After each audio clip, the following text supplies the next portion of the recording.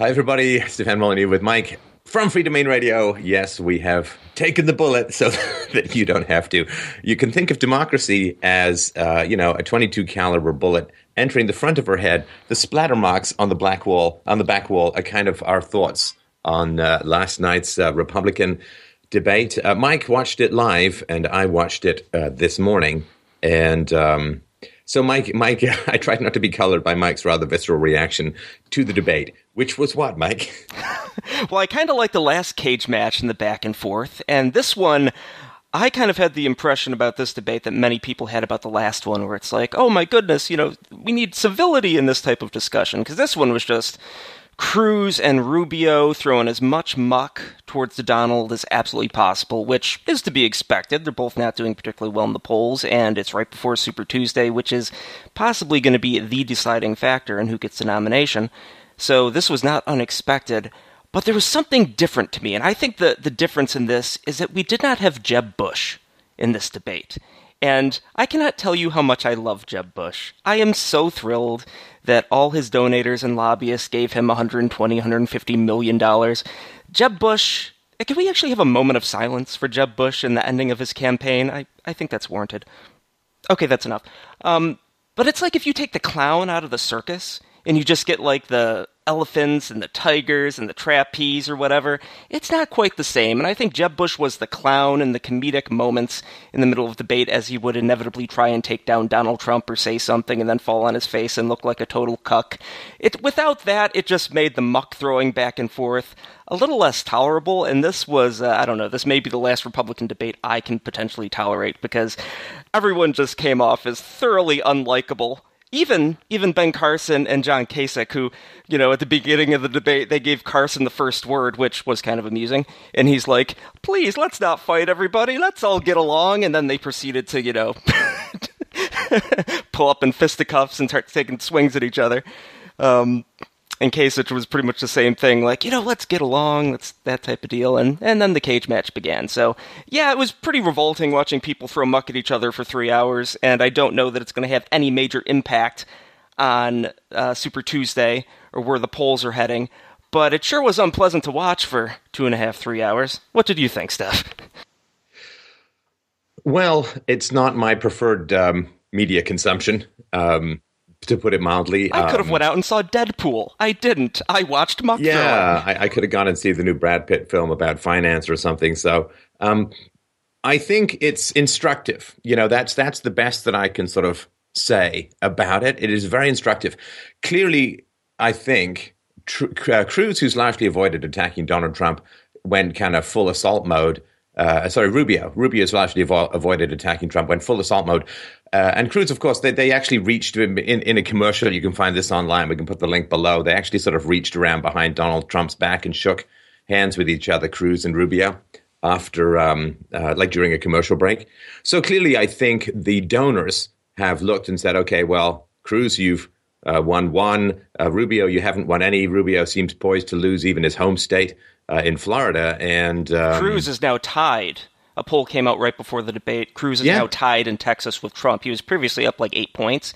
So it's looking bad for Cruz in Texas, of all places, which is like a death knell for his campaign if he loses. Yeah, there's tens and tens of millions of dollars in play with people who've given money to these specific candidates in return for specific policies. And now it looks like they might have made a bad investment. That's bad enough. The 150 million that Jeb Bush spent was, I think, quite delightful in many ways, because I love seeing fools and their money parted. But these guys, not only it looked like a malinvestment for buying the regulators and buying the politicians by funding Cruz and Rubio, but also there's no plan B, because Donald Trump isn't taking donations from corporations. He's not taking any major donations at all. So not only have they malinvested, but there isn't even someone else they can buy waiting in the wings. So all of that is a pretty big problem for them. All the Republican big-time donators are probably going to have to throw more money behind Hillary. The establishment Republicans and the establishment Democrats ultimately aren't too dissimilar. once they get into power. And, it might be the establishment versus Donald Trump, because at least they can control Hillary, send a check to the Clinton Foundation, and never know, that policy that you want might just get enacted. With Trump, whether it's free market or not, it's probably not going to be immediately what lobbyists and donators want, so. Yeah, steady conveyor belt of sweet young things to Bill Clinton's creepy uncle underground spanky fingers lair, and I think he's pretty much set to go. The one thing that I found, and it was so absent, it didn't even dawn on me until halfway through this debate. So they talk about North Korea, they talk about South Korea, they talk about Israel, they talk about Japan, they talk about Mexico, they talk about China. They're just going all the way around the world, except for the one giant continent that actually gave birth to America. Mike, I wonder if you can tell me which giant continent, which is going through one of its biggest transitions in its history, was not even mentioned during the entire GOP debate last night. What is Europe? What is Europe? You are correct. Woohoo! I win Jeopardy! Europe is the giant blank spot in the Republican map of the world. And I found that fascinating. I mean, there are hundreds of millions of Americans, I would imagine, who have European heritage. And they are very concerned about what is going on over in Europe. And it came up, like all the migrants coming in from North Africa, Middle Eastern countries and so on, all the Muslims pouring in. And it didn't come up even once, like not even once.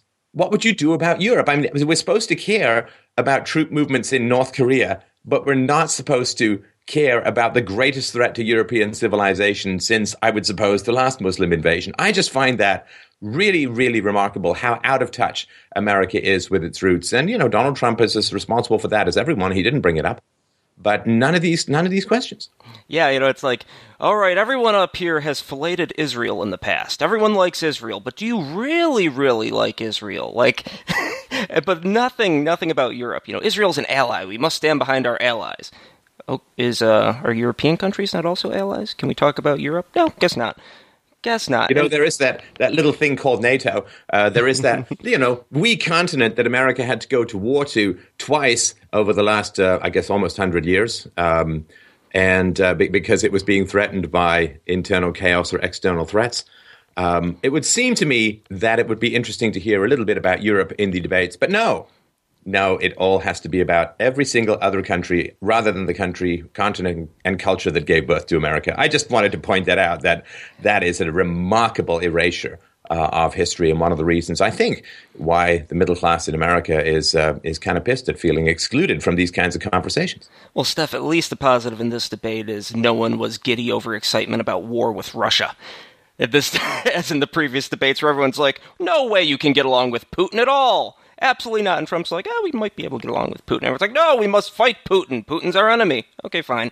Let's go to war with Russia. That sounds delightful. But yeah, the focus on other countries at the expense of conversation about things happening in America here and now, it's pretty disgusting. Oh yeah, Kasich just took it for granted that America is the world's leader.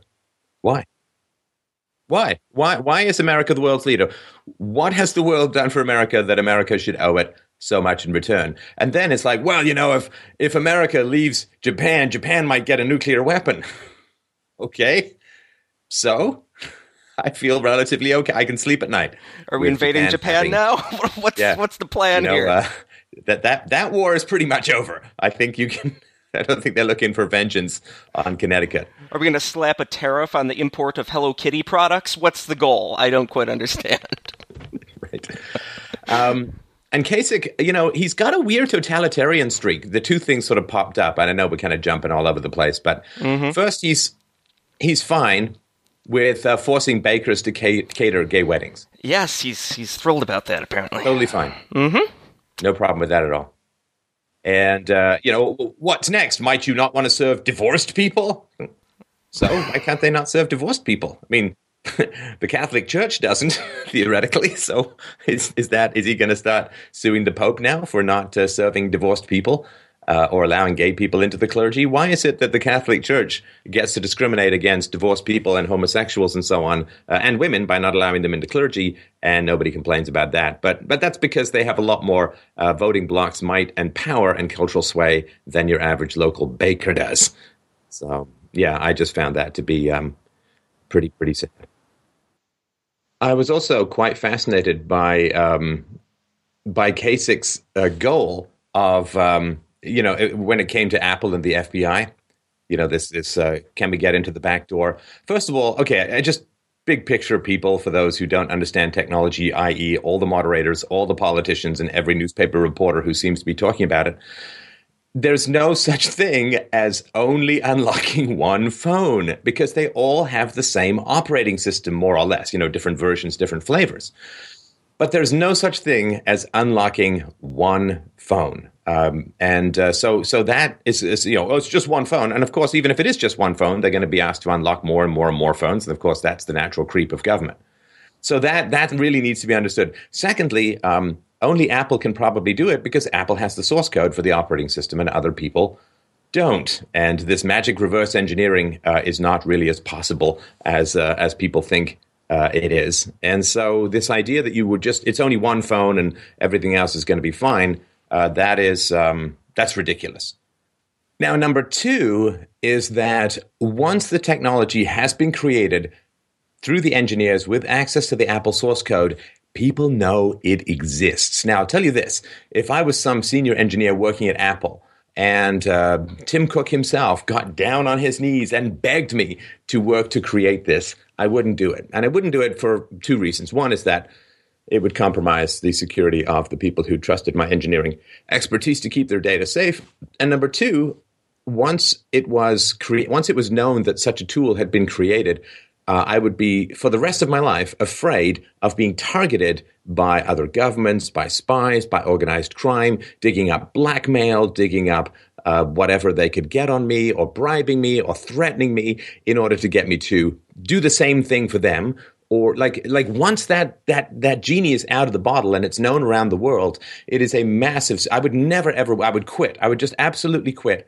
And anybody with any brains, and the people who create this stuff are not dumb, would quit because they would understand that it would put their lives, their families at risk because people would just do whatever they could to get a hold of this. So creating that, once it's known to exist, the government will use it forever to get more access to more cell phones. They'll have to build that capability into every new operating system of the cell phone, and every single engineer who had anything to do with it. And in fact, if I was working in the cubicle next to the guy who was developing that, I would quit too, because I would be like, well, they don't know exactly who's working on it, but they know roughly the people. They can read an org chart, so I'd be at risk of that as well. So it would cause a mass exodus of any reasonably smart engineers. And then with the less smart engineers who didn't leave, they probably wouldn't be able to do it anyway. So it's just a complete lack of, once you've got a little tool, you plug it into a cell phone and it no longer self-destructs until you guess a 4-digit PIN. Well, they say, Apple said that the FBI wanted a data decryption tool. Okay, I don't care what you call it. If it gives you access to a protected phone, it's decrypting, whether that decryption is some hard decryption that comes in through a port or the soft decryption of removing the delay and removing the 10 times self-destruct option, which is, how hard is it to guess from 1 to 10,000 which number you entered as your PIN or maybe even a password. So it is a full decryption, whether the decryption occurs from the port or through bypassing security features in the operating system like the time delay and the 10 times self-destruct. It is a full decryption in that your data, which is decrypted, is being decrypted against your will. And so this distinction, well, I thought that Apple wanted a full decryption. Now it turns out they just want Well, it's got exactly the same effect. And it would be completely catastrophic. And I would expect very few politicians to have any clue about this. But it tells me that either A, they don't have anybody with any kind of technical expertise on their staff, or B, they do, and they're all just playing to the fears of the masses. Well, we have to just decrypt this one phone, you see, to prevent another terrorist attack. And it's like, come on, anyone that they were in contact with was using burner cell phones anyway, number one. And number two, doesn't the NSA have a record of everyone they've called and contacted anyway? They do have those phone records of outgoing calls and that type of stuff. Yeah. They already have that. And also, how many months later is this? Where it's not like it's the next day. It's not like something else might happen tomorrow if we don't get this information. But the degree to which people are absolutely certain about their position on this issue and they have zero technical knowledge or understanding of encryption, and I think we have a better understanding of encryption in the fact that you come from a technical background, and we've also done quite a bit of research into Bitcoin. Just the technical understanding compared to people's certainty is pretty revolting. Yeah, we've done a lot of research on technical stuff, encryption. I got 15 years in IT, so you cannot create a master key that works on hundreds of millions of locks and then have it only ever work on one lock. That's directly contradictory to the entire idea. I'm going to invent a new. I'm going to monopolize the letter A, but I'm only going to monopolize it in one word. It's like, no, the letter A, in fact, shows up in quite a lot of words. And the other thing I didn't like about Kasich was his basic, windowless van pedophile approach to negotiation, which is we're going to get the guys from the FBI and the guys from Apple in a room, and then we're going to lock the door from the outside. I think that's called kidnapping. I don't think you can legally do that, you John, fascist. I don't know how they do things in Ohio. I don't want to negotiate in his used car lot. Hey, come into this little unheated shack, and I want you to sign. And then they go out and lock until you freeze your balls off and sign. I mean, I think that's kind of called torture. Don't let people out of a room until they agree. That's kidnapping. That's kind of torture and forcible confinement, kind of against the law. So this folksy, we're just going to lock them in the room until they work it all out. It's like, I hope that you'd understand the law a little bit better than that after all your years in politics. Or maybe you do, and I'm just being naive. Yeah, the idea that the Republicans want to force a private company to make something that doesn't exist is still just amazing to me. I don't know if it's age, I don't know if it's bad advice or whatever. But if the way we can prevent another terrorist attack, we just have to get 5 lines of code that apply to one phone. Well, of course, who would, that's a really tough position to argue against, right? But when people understand the true ramifications of it, which these guys clearly don't, or maybe they do, but they say, well, look, I've got 30 seconds and I can't possibly explain it. Plus the courts are going to decide it anyway. But I think they are because, one phone, a couple of hours of work, we can break into it and it's only ever going to apply to one phone and it might prevent another terrorist attack. That's hard to argue against, right? It's just one fingernail we got to pull out and it prevents the world from ending. Well, most people think Apple has this information and they're just not giving it to the FBI. That's the level of understanding of this. Apple has this terrorist phone information and they're not giving it to the FBI. They must like terrorists. Okay, all right. Well, we don't. Apple is only concerned about their brand. Yeah, that's right. They're protecting a logo. That's all they care about. The brand is the thing. I mean, we talked about this in a previous video, but I mean, if Apple provides keys to allow the government access to phones, people will stop buying Apple. Like the company could go out of business in the long run, and will people ever trust Apple again? Like that's a permanent thing.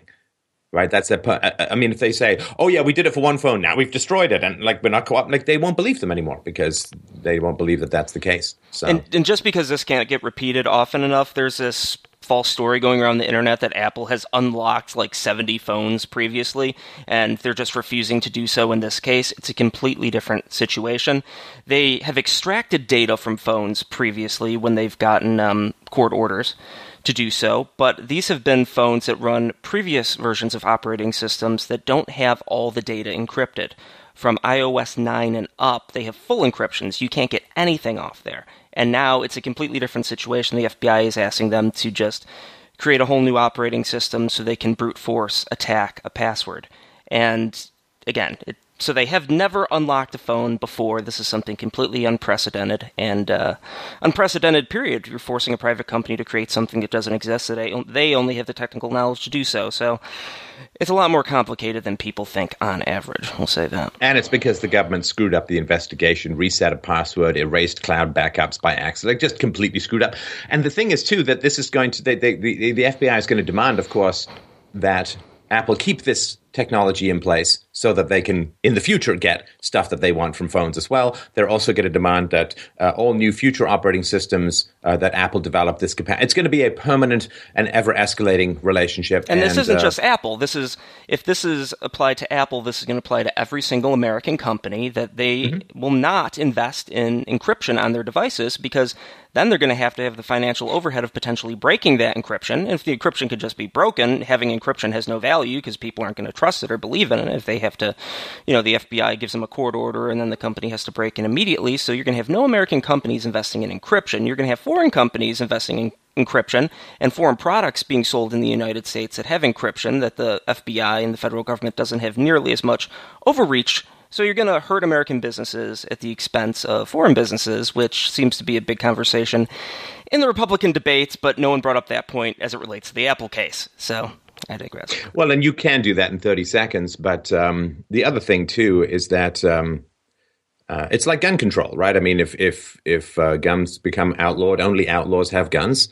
And if all big companies have to provide backdoor de-encryption services to the government, then nobody at all interested in criminal activities will ever buy one of those phones. So it'll only ever be used on law-abiding citizens. The outlaws will just buy burners or foreign encrypted phones. It's all just a bunch of nonsense, and just shows the hysteria that you wave around, oh, well, we're going to stop a terrorist attack and we just got to get into one phone. Everyone, like the domino that this sets in motion. Apple understands because they've got something at stake, but the government doesn't. So anyway, I just want to, we've got a presentation on that below, but sorry, go ahead. And one last comparison, because they're going to be forcing people who really believe in strong encryption, the developers that worked on this, probably the best developers out there in the field of encryption, I gotta imagine, are working for Apple. So you're going to force those people who feel so incredibly strongly about encryption to break their own encryption. This would be the equivalent of if we take Ted Cruz at face value. He's a staunch constitutionalist, and you force him at gunpoint to pass laws or legislation or do things that completely erode the Constitution. That's the equivalent. In this situation, you're going to be forcing people to do stuff that they are morally opposed to doing at a deep visceral level. Well, you mean like forcing Catholics to pay for birth control in healthcare plans, or forcing people violently opposed to war to fund it through the income? I mean, that unfortunately that bridge has been crossed quite many times, but that doesn't mean it shouldn't be fought every time. So yeah, I think with Cruz and Rubio, the backers are basically saying, you got to score some points or we're pulling funding, because they don't want to throw bad money after good. And they recognize that the way things are going, right, there's some guy who's got a mathematical model that's predicted every single election since 1908, I think it is, some mathematician, and he's got 97, 98% Trump presidency. Not Trump candidacy, Trump presidency. And so these guys are basically saying, you've got to stop this guy, or we're pulling your funding, and that's why they, snorted their coke and kicked it up into high gear during this debate. And I think that's sort of the ugliness that you were experiencing. Yeah, without question there. So it wasn't surprising, but still it wasn't exactly pleasant to watch. And I don't know how many more Republican debates are scheduled, but I think they might be down. Well, they're going to become irrelevant, right? I mean, because if Trump, if after Super Tuesday Trump's way ahead, then you don't need to watch anymore. You just have to wait for Trump staring down Hillary or Colonel Sanders. One of the things that I don't think, again, this is how out of touch the Republican candidates are with the American people.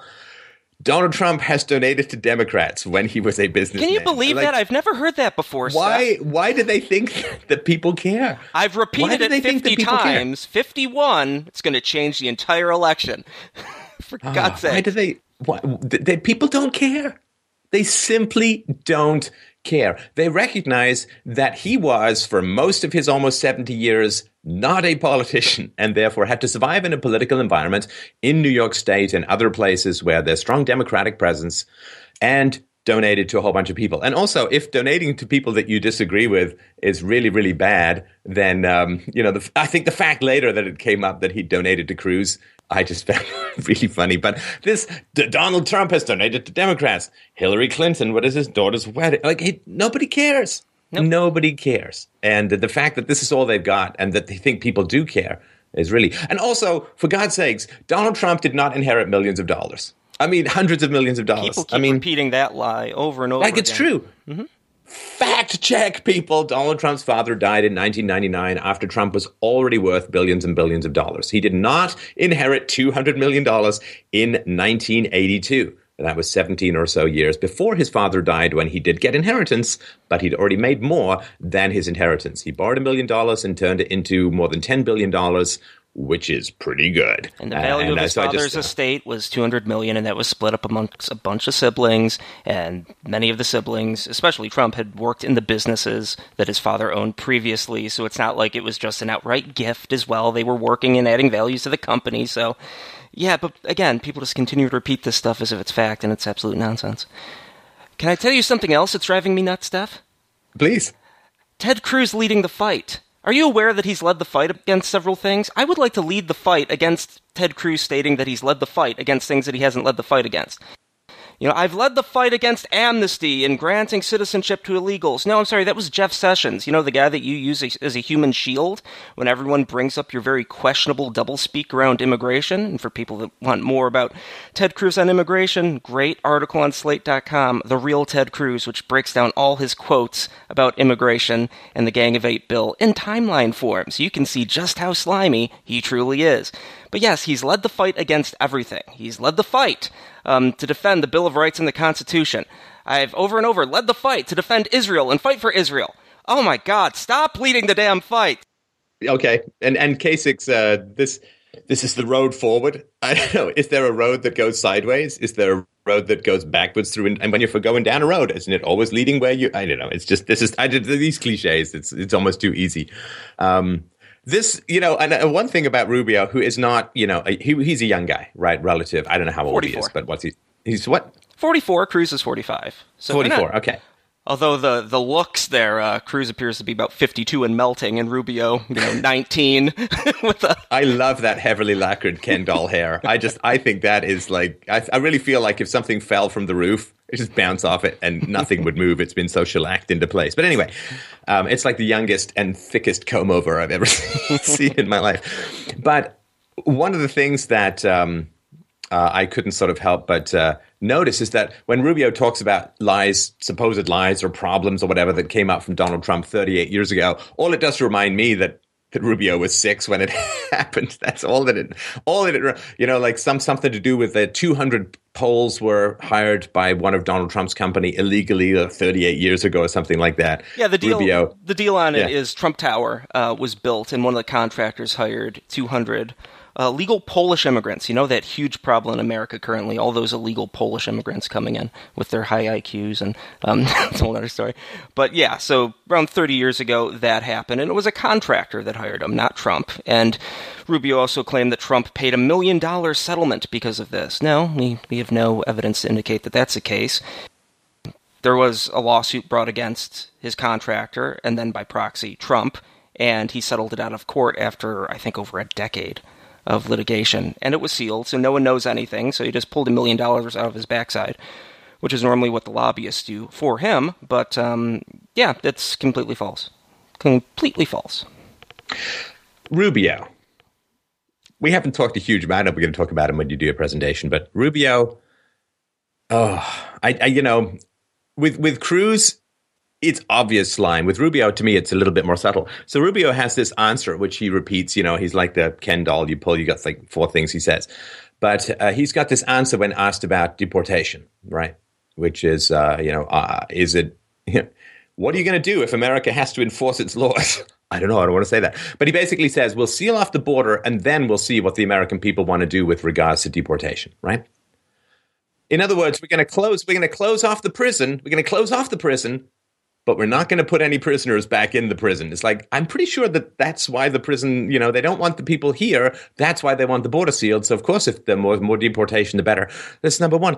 And number two is that anybody who knows, a moment's thought, right?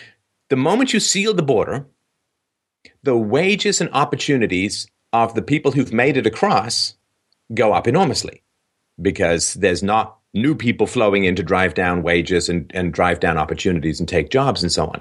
So saying, well, we're going to see what's going to happen after the border is closed is ridiculous because after the border is closed, the incentive for those people to stay is going to go up enormously and they're going to fight much harder to stay because it's going to be worth that much more. It's going to add a huge premium to what they're able to make and all the resources and opportunities available to them.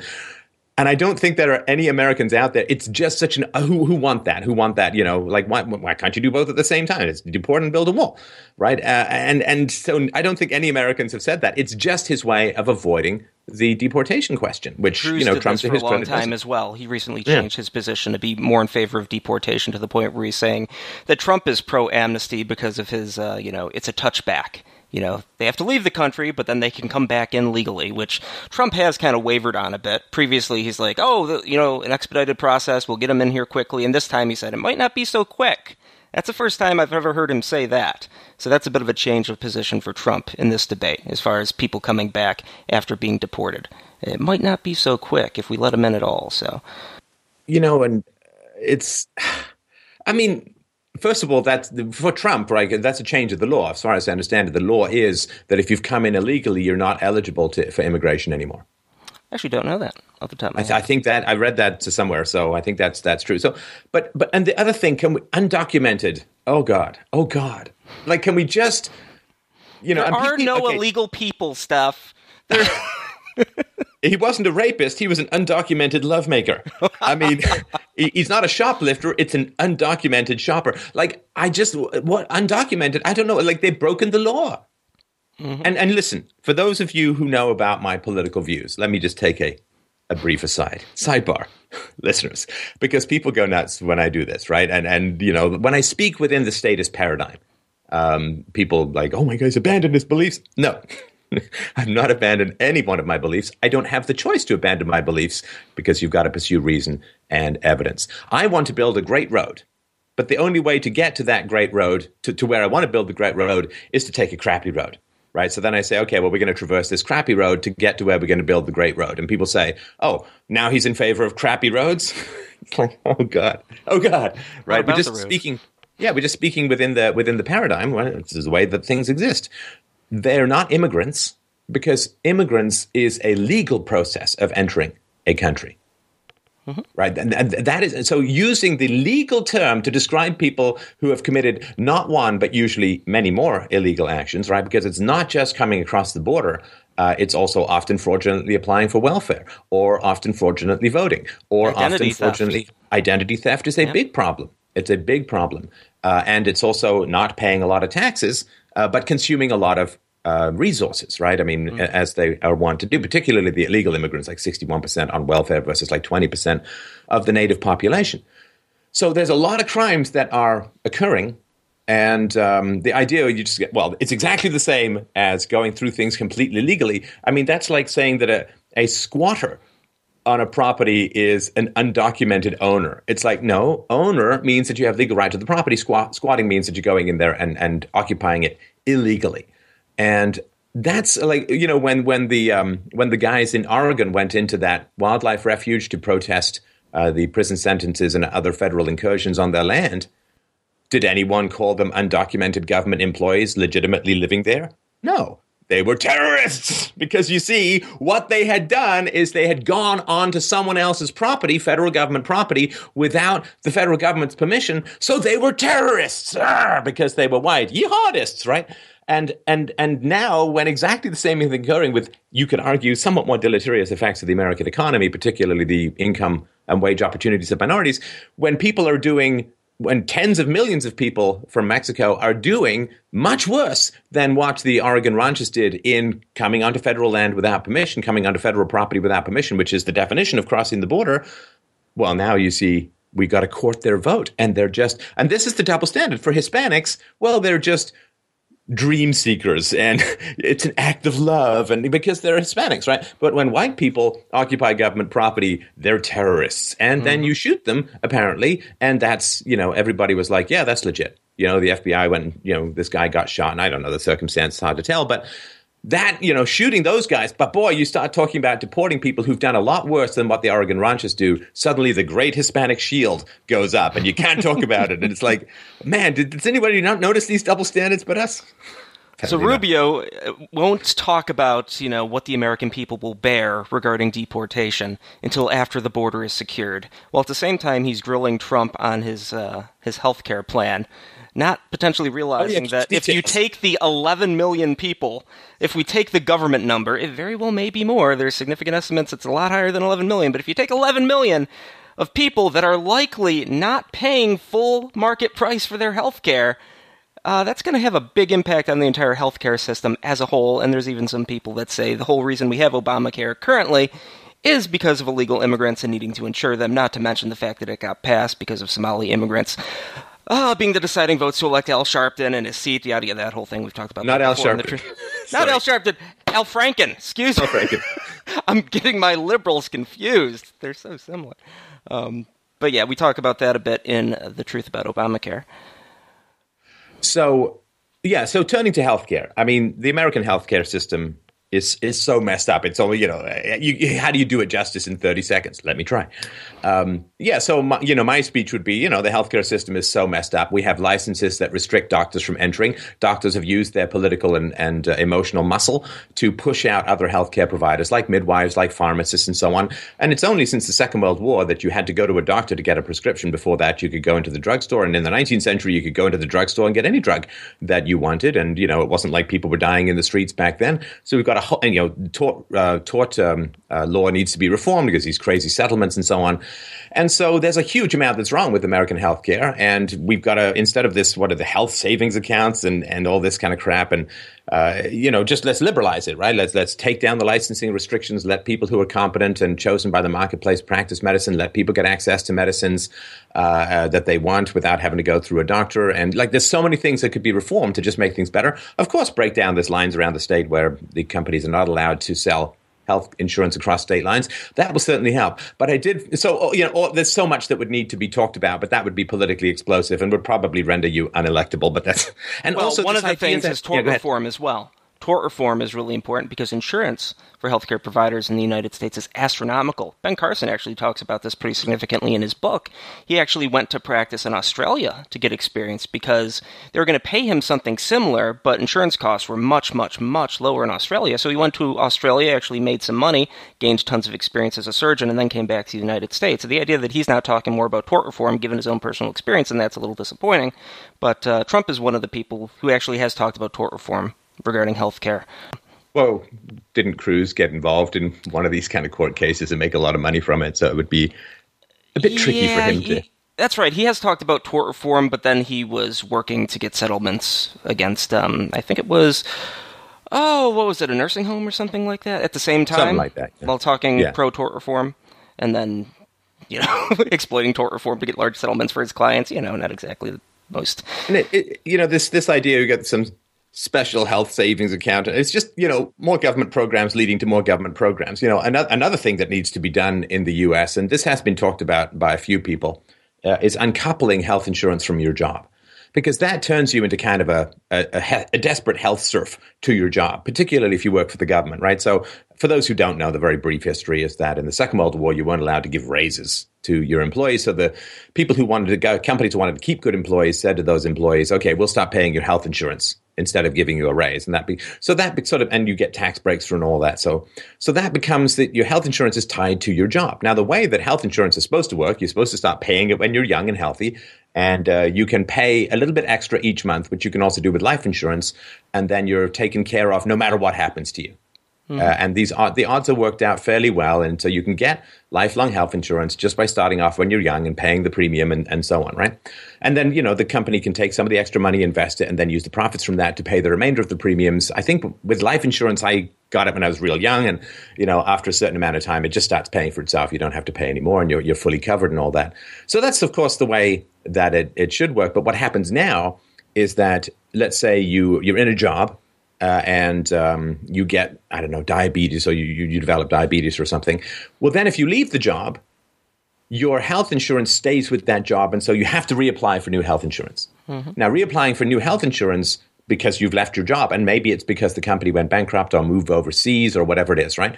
So now you have to go, and now you have a pre-existing condition, and that's a big problem. But it wouldn't be if you had a contract with the health insurance company that didn't go through your employer. Then your pre-existing condition wouldn't be a pre-existing condition because you would stay with the same insurance company over time. So this idea or this reality that healthcare insurance is far cheaper if provided by your employer is a huge problem. Not only does it not put the downward pressure on cost that individual purchases does, but it brings up this huge problem of pre-existing conditions, which is really tough to unravel in the existing system.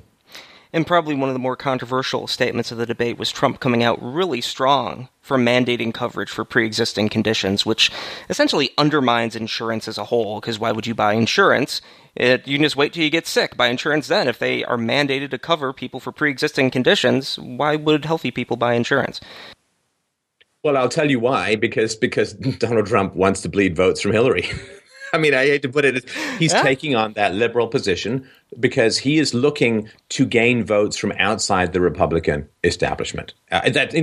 Amoral and all that. And yeah, look, the pre-existing condition thing is completely ridiculous. As we've said a bunch of times on the show, it's like you only have to buy, you can buy fire insurance when your house is currently burning down. Well, that just destroys the whole concept. The whole concept is there has to be a risk. There has to be an unknown. Otherwise, it can't work at all. Yep. And so the fact that he wants to cover pre-existing conditions is a mess, right? But it's a mess caused by a whole bunch of other messes, not least of which is that Americans are very unhealthy as a whole, right? I mean, if you're talking about Japanese people who seem to exist on kale, isolationism, and self-righteousness, then, you're fine. Because, not that I don't envy that. I'm just saying that's the way it is, right? So Japanese, biologically, they just accumulate much less, or East Asians as a whole accumulate much less body fat and so on. But Americans are very unhealthy in aggregate, some of the highest obesity rates. And I think they've been past Mexico is even worse, the highest diabetes rate in the world. So Americans are very unhealthy. And so, and of course, with an aging population plus bad health habits, saying to people, well, you can be denied for pre-existing conditions would, under the current system, if you made it sort of more of a free market environment, without bringing down all the costs elsewhere in the system, like supply of doctors and restrictions on who can provide medical services and so on, that would be condemning people to a pretty ugly existence. Like if you took away the requirement for pre-existing conditions and didn't find significant ways to reduce the price of healthcare, a lot of people would be unable to afford their various medicines for chronic ailments, and there would be significant casualties as a result. I think Donald Trump is aware of that. And obviously cares about that, as he oft repeated, don't want people to die in the streets and all. And the reality is, like it or not, and maybe people can grit their teeth and push through this somehow themselves. But if you don't require companies to take pre-existing conditions and you don't fix the causes of costs in the healthcare system, there will be a lot of problems. Now, one of the fixes, which you pointed out, of course, is to get the illegal immigrants back out of the country, which will cause a significant drop in healthcare costs. Well, the thing, too, is neither Rubio or Cruz are talking about eliminating Medicare or Medicaid, which I know this from people that I know that have had issues and then were able to get coverage under Medicare or Medicaid after the fact, after they had an issue, and then Medicaid and Medicare went back and paid for it. You essentially have mandated coverage for pre-existing conditions under those two programs currently. So unless you're going to reform that or abolish that, you already have this, independent of anything else. So, unless you're going to take a strong position saying that needs to be removed from Medicare or Medicaid, criticizing Trump for the mandated coverage, you're leaving something big out of the equation there.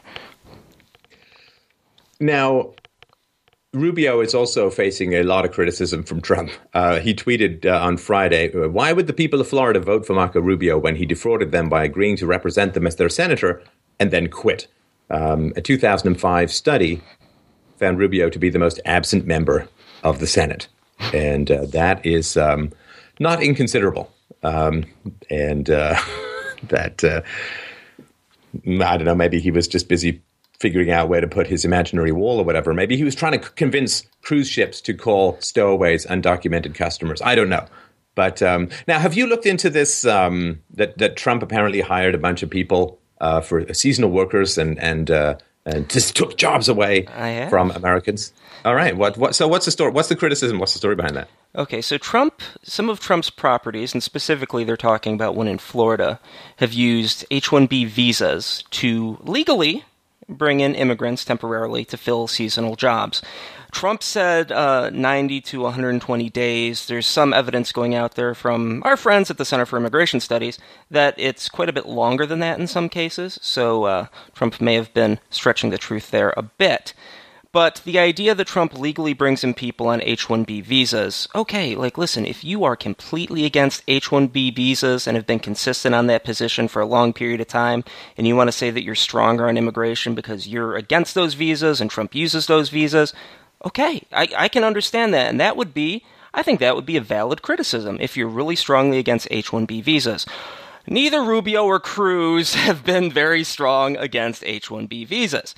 So Rubio's Gang of Eight immigration bill would have increased the annual H-1B visa quota by 45,000 slots. Now, when that didn't pass, he was a sponsor of the Immigration Innovation Act of 2015. I love the name of these bills. I really do. Which wanted to triple the number of H-1B visas to 195,000. Okay? And Cruz put an amendment onto the Gang of Eight bill, which was Rubio's main legislative accomplishment, which failed, where he wanted to take high-tech H-1B visas coming in and increase them by 500% from 65,000 at the time to 325,000 at the time. So if you're going to throw, hey, Trump, you brought in seasonal workers on H-1B visas legally into the country for your properties, which is like the standard way things are done in those industries, whether you like it or not, that's the reality of it. I can understand that, but not if you have been very pro increases in H-1B visas in the past. And Cruz has walked that back as of late, but given history and his stance on it, it's a new position. So, for a guy that's been in the entrepreneurial field for decades running properties, and this is standard operating procedure in properties, the criticism doesn't land too strongly on Trump based on who's throwing it in my mind. So that's that.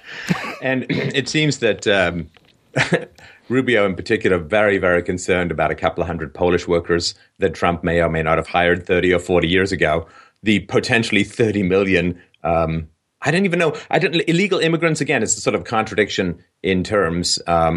Illegal occupiers is probably the best way of putting it, or squatters. He doesn't seem to be quite as concerned about the 30 million of those, but a couple of hundred Polish people 30 years ago. Wow, that's just terrible. Why is it that when it comes to talking about Hispanics, you have to have a Hispanic? I need to understand that. Like, oh, we have to talk about something to do with Hispanics. Let's go to the Hispanic lady who then can answer the questions in somewhat accented English. That seems to me pretty funny. I mean, is that the, like... I like how Carson couldn't understand her. He was probably shocked they were asking him a question. Do you come with subtitles? Well, he may have dozed off. I don't know. But that to me is really, really telling. Because it says that the major issue that Hispanics are concerned about is illegal immigration. And it says that Hispanics basically vote as one bloc, and they want amnesty for everyone, right? I mean, that is... Now tell me how we're not supposed to then view Hispanics as a collective blob with one head. I mean, this is something I talked about in a show recently, what pisses me off about political correctness. But people say, well, you can't judge all Hispanics. You can't view all Hispanics as having, oh, yes, no. But you see, we got to bring the Hispanic woman in to talk about how you've got to win the Hispanic vote. And in order to do that, you have to cater to the mass Hispanic preferences for amnesty for illegal immigration. So that to me is, okay, well, which is it, right? I mean, if we are not supposed to judge Hispanics collectively, then why is the Hispanic lady talking about 3 things that you need to do to appeal to the Hispanic vote? It's okay, well, then they are thinking collectively. And therefore, they are considered to be an insurgent against people who oppose illegal immigration. In other words, it's Hispanics versus whites. And so how is it then that white people are not supposed to look at Hispanics and say, well, you all want amnesty for illegal immigrants, which we don't want, and so we're enemies on this, and we're going to judge you collectively as all wanting this? I mean, doesn't this just confirm this whole approach? I think those are very fair questions, Steph. I'm willing to be corrected. This is how it looks like from the place of reason. Well, another bizarre thing about that entire question was it seemed to be based around, Donald Trump, you say that you're going to win with Hispanics and get lots of Hispanic support.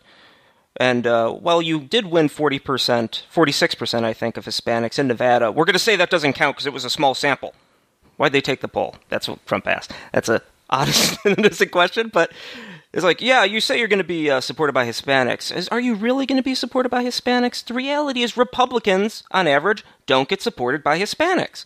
This is just the way it works. If you look at all the elections and voting patterns, we actually have this in The Truth About Illegal Immigrants. We have voting patterns for Hispanics, legal and illegal, included in there, and they overwhelmingly vote Democrat. Now, Trump is, looking at all the polls, he is getting more support from the Hispanic and black communities than any Republican in an eternity.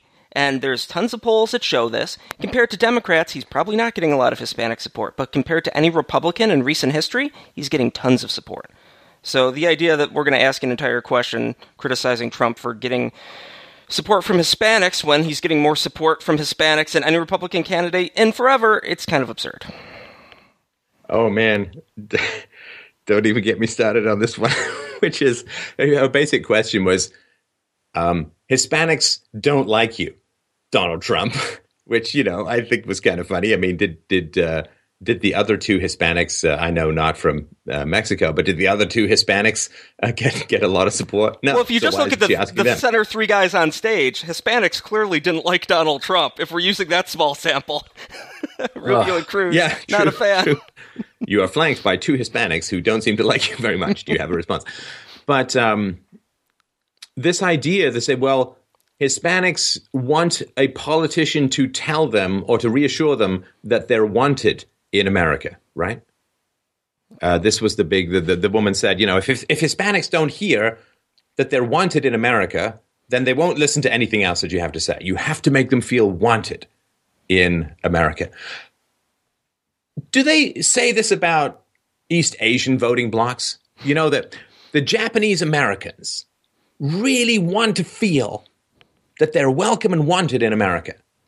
And the answer to that is nobody ever in American history has ever made that case, to my knowledge, because the Japanese Americans came legally.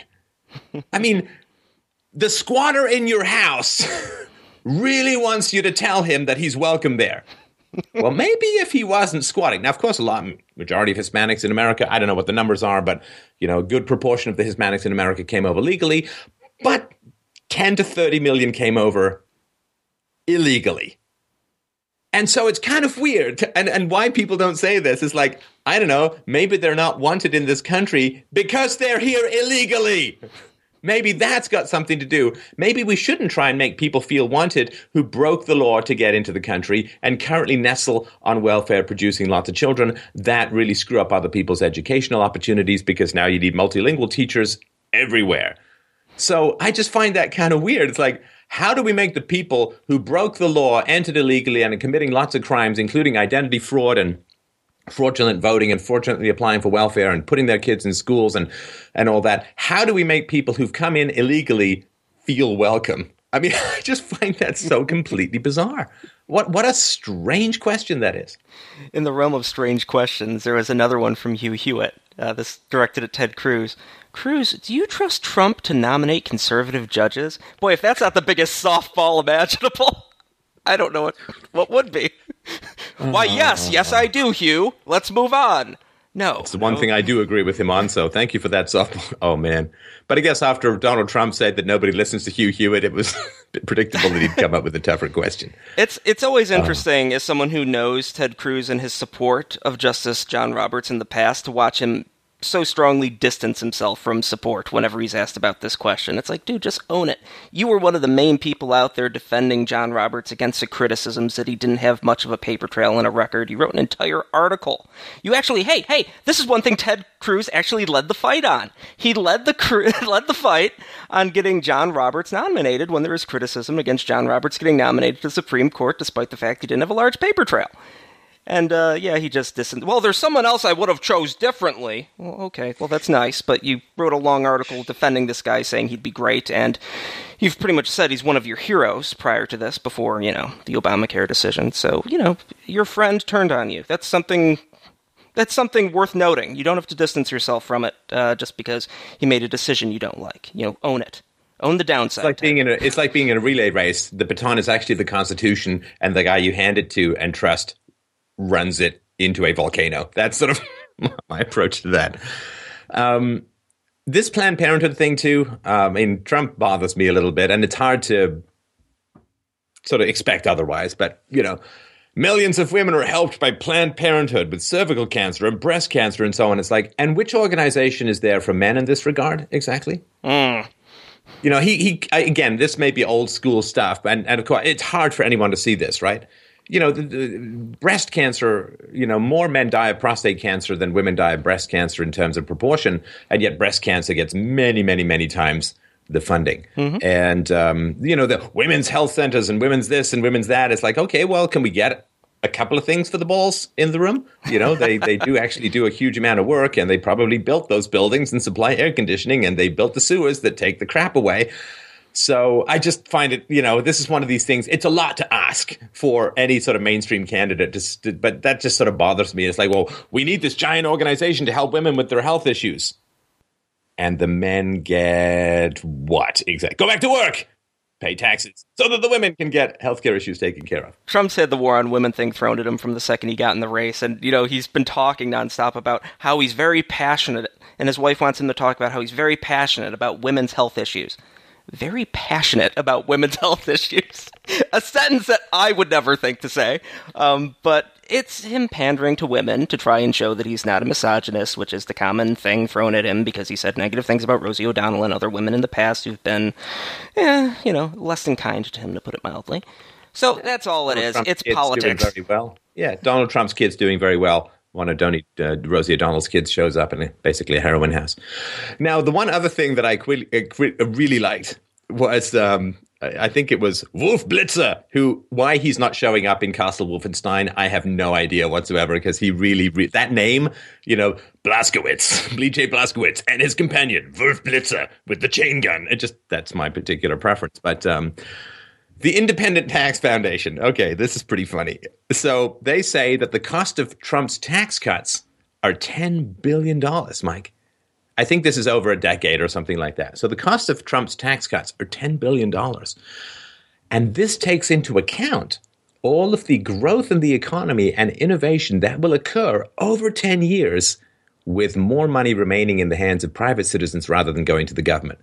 This is an absolutely astounding feat of prognostication. In other words, these guys who are probably somewhat into the free market and not into central planning because nobody knows how to organize millions of people's millions of choices, private citizens. They know exactly what's going to happen, Steph. Exactly. In 10 years, they know that if you return tens of billions of dollars to private citizens, they know exactly how much the economy is going to grow, and they know exactly how much it's actually going to cost.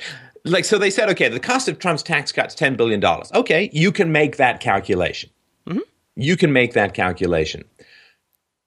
However, that's sort of like the cost to the mugger of not stealing from you. You know, the cost of the mugger not stealing you $50 is $50. It's like, okay, but how about the benefit of me not having the money stolen from me? That doesn't count. So I can at least understand if they talk about the cost.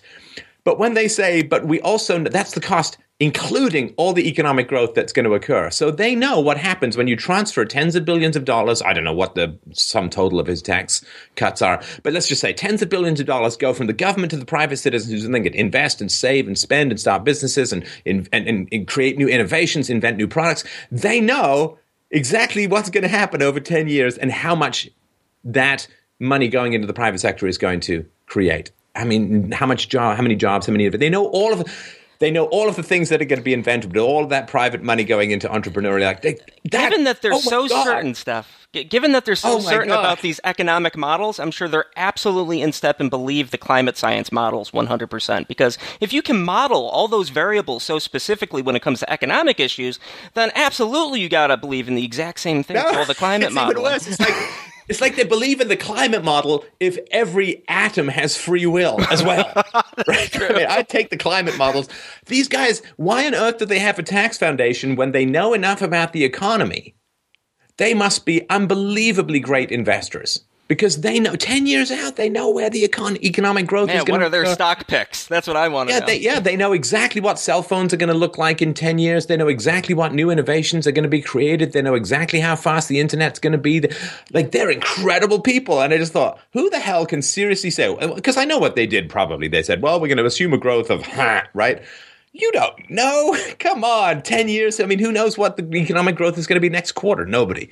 So I just found that kind of funny. Well, it's going to cost you $10 billion, and how are we going to cut that from the government? Right? Well, the other side of this, too, is they asked, Trump, your plan's going to cost this. Can you explain that? Well, both Rubio and Cruz have also proposed very significant tax cuts. And I am sure somewhere someone has done calculations as to what their plans will cost as far as government revenue. Are you asking, so Ted Cruz, so Marco Rubio, can you explain how you're going to make this up? No, it's directed at Trump. And, again, you have the two guys on stage, and Cruz and Rubio, taking swings at Trump nonstop. You got leading questions like this. You're painting the guy with $10 billion, there's 43 years of media experience, you're painting him as the underdog. That's a challenge to do. But you're somehow making that man the underdog by having everyone take him on. And as long as he stays standing, he's going to come out looking great. All the polls said he won the debate, and he took more incoming in this debate, and there was a lot more things brought up, such as the Trump University, which we can get to in a second, and things that probably most people haven't heard of that are legitimate questions and criticisms of him, but he stayed standing as all these people were assaulting him, and he looks like a sign of strength. So optically, he's going to do well. Cruz thinks that the IRS, like the tax collection agency, is so evil that it needs to be eliminated completely. Like it's so wrong. Its powers of auditing and intimidation and coercion and threats are so evil. You have to abolish the entire institution. At the same time, the fact that Trump is being unjustly audited for the 12th or 13th year in the row is possibly a sign that he's got something to hide. And I'm just like, how do you cognitive dissonance, bro? I mean, unbelievable. Like, it's like the hemispheres have no connection whatsoever. You can't have it both ways, It's a real evil institution with way too much power, and it's unjust, and it's bad, and they're investigating this guy. Ooh, maybe they've got something on him. We really should listen to what they have to say. And I'm like, oh my God. Aren't we aware of the IRS and Lois Lerner and investigating conservative groups and auditing and unjustly prosecuting and denying applications for conservative groups, which may have swung the last election? We're aware of this in the IRS, and Donald Trump, who said some very, let's say, less than complimentary things about Obama over the course of the years, and he's getting audited now. Yeah, you're just going to say, oh, he must be hiding something. Not to mention the fact that his tax statement, which he posted a photo on his Twitter account of him signing his latest tax statement, and it's taller than the Trans-Pacific Partnership deal that Jeff Sessions took a photo of on his desk. It's the idea that he'd get audited given the sheer magnitude of what he's sending in, not terribly surprising in that regard. Well, and the fact that Carson says that when he criticized Obamacare, he immediately got audited multiple times. I mean, for those who are older, back in the day, Richard Nixon kept a list of people, and he considered using the IRS to audit them, to punish them for various things that he didn't like. He never did it, but he considered it, and that's one of the things that cost him his presidency, even thinking about using the IRS as a political tool or as a tool to punish enemies. And Obama plus Lois Lerner plus like all of this stuff that goes on where people are just getting mysteriously audited for any kind of criticism. That's actually happening. I mean, the fact that Richard Nixon kept a little list that he never acted on was one of the things that cost him his presidency. And the fact that it seems like Obama's using it as a pretty, like, Obama with the IRS is like watching one of those fail videos with a kid at a piñata party taking down a whole row of adults by the groin. And, of course, there's nothing because white privilege. And at least Nixon had the integrity to step down when they got him, as opposed to everyone after that just said, if I just say, nope, didn't do anything wrong, and just stay there, no one's going to get me out. No one's going to impeach me. So. This delicacy, too, like the delicacy that happens with regards to immigration, there are other countries, like, Japan, of course, is looking across at Europe and America, like no clue why the hell they're committing suicide so quickly. But, just look at Australia, right? So in Australia, what happens is if you enter the country illegally, they go ship you off to a detention camp. Not even in Australia, but this is from Mark Stein. This is a quote from Mark Stein. He says, I've spent the last fortnight in a country where on illegal immigration, everybody electorally viable is a hard ass. That's to say, there's a bipartisan consensus that anyone attempting to enter the country without authorization should be warehoused in a detention camp, not in Australia, but offshore, either on Nauru, a pile of guano that fancies itself a nation state, or on Manus Island, which belongs to Papua New Guinea. It's the equivalent of Trump imprisoning Mexicans in a camp in the Dominican Republic. After years in detention, the migrants are generally either returned whence they came or resettled in a third country. Whatever squeamishness the Aussie Labour Party might feel about this is subject to the compelling political arithmetic that the voters are overwhelmingly at ease with it. In America, by contrast, there is a cozy bipartisan consensus between the Democrat Party and the donor party that untrammeled mass unskilled immigration now and forever is a good thing. The Dems get voters, the donors get cheap labor. And so it's so funny. I mean, because America doesn't know much about the immigration policies of the rest of the world, there's this ridiculous, fainting counts, Victorian smelling salts, hypersensitivity about this issue. But around the rest of the world, I mean, go try illegally entering Mexico and see what happens. Try it with Japan. Try it with Australia. Let's ship you off to a detention camp that's housed on mountains of batshit, basically. And everyone's totally fine with that. It's like, oh, we got borders, we're going to keep our borders and so on. But in Europe and in America, there's this insane squeamishness about it that has the rest of their world looking at these people saying, are you insane? Well, you can't survive as a society like this. Well, everyone touts Israel, and yet Israel's immigration policy is as strict can be. And, some people have drawn some questions as to why people that are pro-Israel's immigration policy are not exactly pro the United States' current immigration policy. But we had a call about that just got released, if I remember. Yeah, we just released it, so you can watch that in the feed. Oh, yes, another interesting piece regarding Israel and the back and forth. I thought this was kind of fascinating looking into Trump. Trump talked about he didn't want to take a strong anti-Palestine position because he is actually interested in trying to negotiate peace in the Middle East. As he essentially proclaimed it as like the ultimate deal to be negotiated. The odds of peace in the Middle East getting negotiated, just about zero. But I gotta say, the idea of Trump at the negotiating table trying to make that happen, I'd pay to watch that. That seems like it would be pretty entertaining. And I just loved Rubio's back and forth saying, it's not a real estate deal, Donald. It's not a real estate deal. Actually, if you think about it. Who gets to control land is real estate. It is a real estate deal. And actually, there was a couple of Jews who tweeted that as well, saying, yeah, it kind of is a real estate deal. So it's not way outside of his purview. I thought that was really interesting. The idea that, a guy that's really great at making deals, that's like the ultimate thing. If you want to put something on your mantle, hey, did a negotiation for peace in the Middle East. It doesn't get bigger than that when it comes to trying to make a deal. Oh, I remember this way back to the 70s, Jimmy Carter having the leaders of the Palestinians and the leaders of the Israelis, they're all shaking hands. And basically what happens is Americans bribe both sides lavishly for some photo op and then claim to have solved the problem, which then immediately go back. They use the money they got bribed to buy more weapons and go at it again. There's no solution to the conflicts in the Middle East except for philosophy, and philosophy is not about to erupt in that region of the world, at least outside of Israel, and take people's minds to a higher place. So as long as people are dedicated to irrational, absolutist belief systems like fundamentalist religion, there's no peace. There's no peace because there's no central state you can separate religion from in that region. So it's not going to happen. But we'll slowly build the consensus for philosophy. Yeah, but it certainly is a real estate deal because it's who controls property. And in that, I just thought Marco Rubio, sometimes the sound bite is not your friend because it can kind of echo around the world and be proven wrong over and over again. All right, I got the Trump University. I'm out of venom. Trump University. My sacks need to refill. Sorry, we got to talk about Trump University. Oh, yeah. Okay, so what's the story with that? All right, so Trump University, it's in trouble. It's like it was real estate seminars with Trump's name on it. And it got in trouble because it wasn't an actual university. To run a university, you need licenses. So by calling it Trump University, it's now in trouble. And there's also civil lawsuits against it. Real estate seminars. Here's the deal. Among the key piece of evidence in the class action lawsuit is an infomercial by Trump, which he presents the university as his own.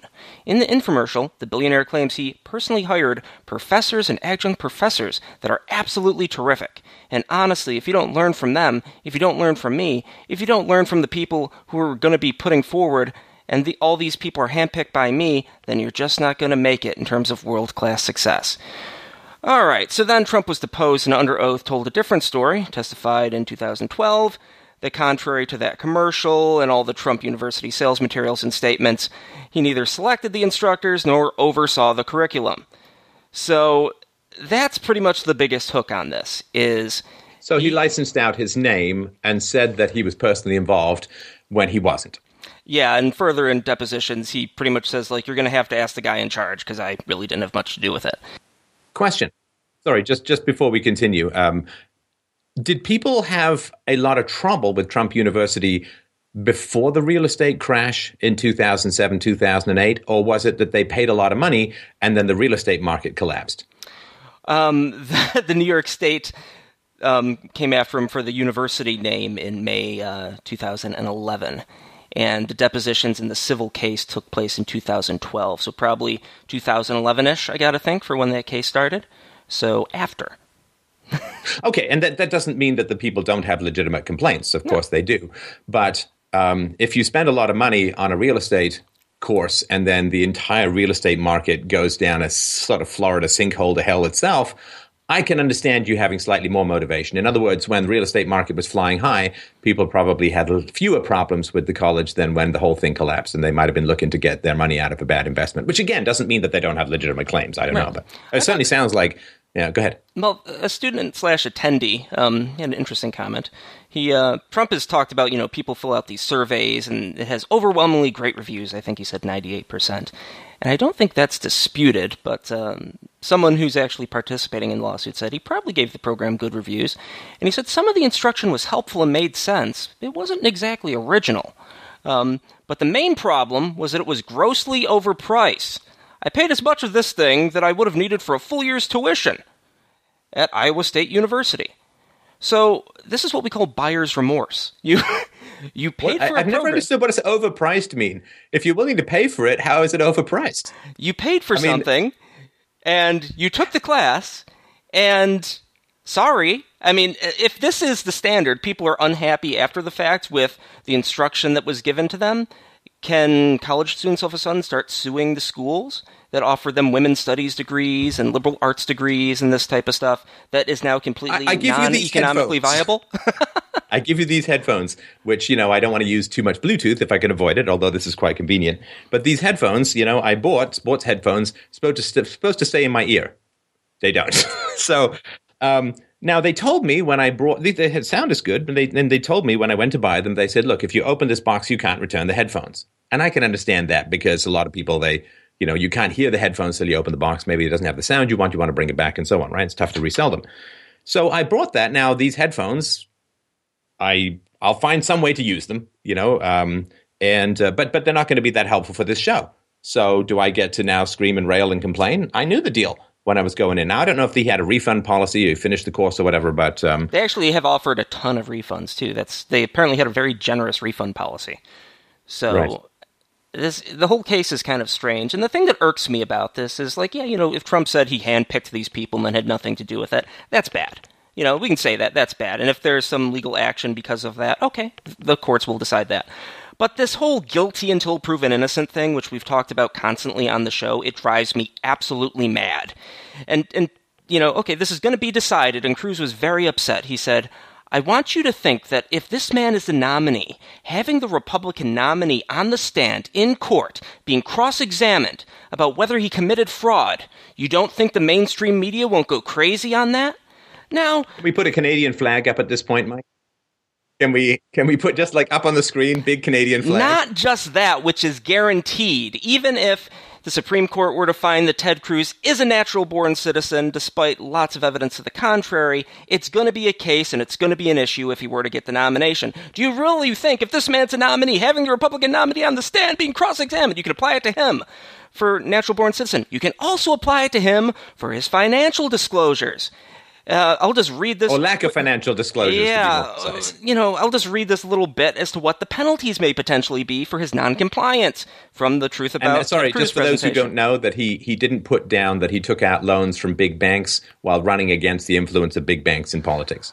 Yes. So, in addition to any committee action, the Ethics in Government Act authorizes the Attorney General of the United States to seek a civil penalty of up to $50,000 against an individual who knowingly and willfully falsifies or fails to file or to report any required information. Moreover, anyone who knowingly and willfully falsifies or conceals any material, fact, in a statement to the government may be subject to fines, criminal prosecution, and sentencing. So if Ted Cruz is the nominee, do you really think that the primarily Democrat legal system isn't going to look into the complaints that have already been filed against him for non-disclosure? The complaints are there, and they're working their way through the system. Who knows how that's going to work out, but he could be subject to criminal prosecution and sentencing. In addition to the natural-born citizen case, which is assured to happen. So there's two things on the docket where Cruz may be deposed under oath that the media won't go crazy about. And the idea that that's an argument against Trump. Again, can we just have the standard of innocent until proven guilty, which seems to be the foundation of the United States? Can we please have that as a standard? I mean, hey, I'm not saying right here that Ted Cruz intentionally falsified his financial documents. I don't know. Maybe he forgot. It's, kind of questionable. But at the same time, I'm not going to say, hey, let's drag the guy through the streets. But, he's willing to do that with Trump, which, what can you say?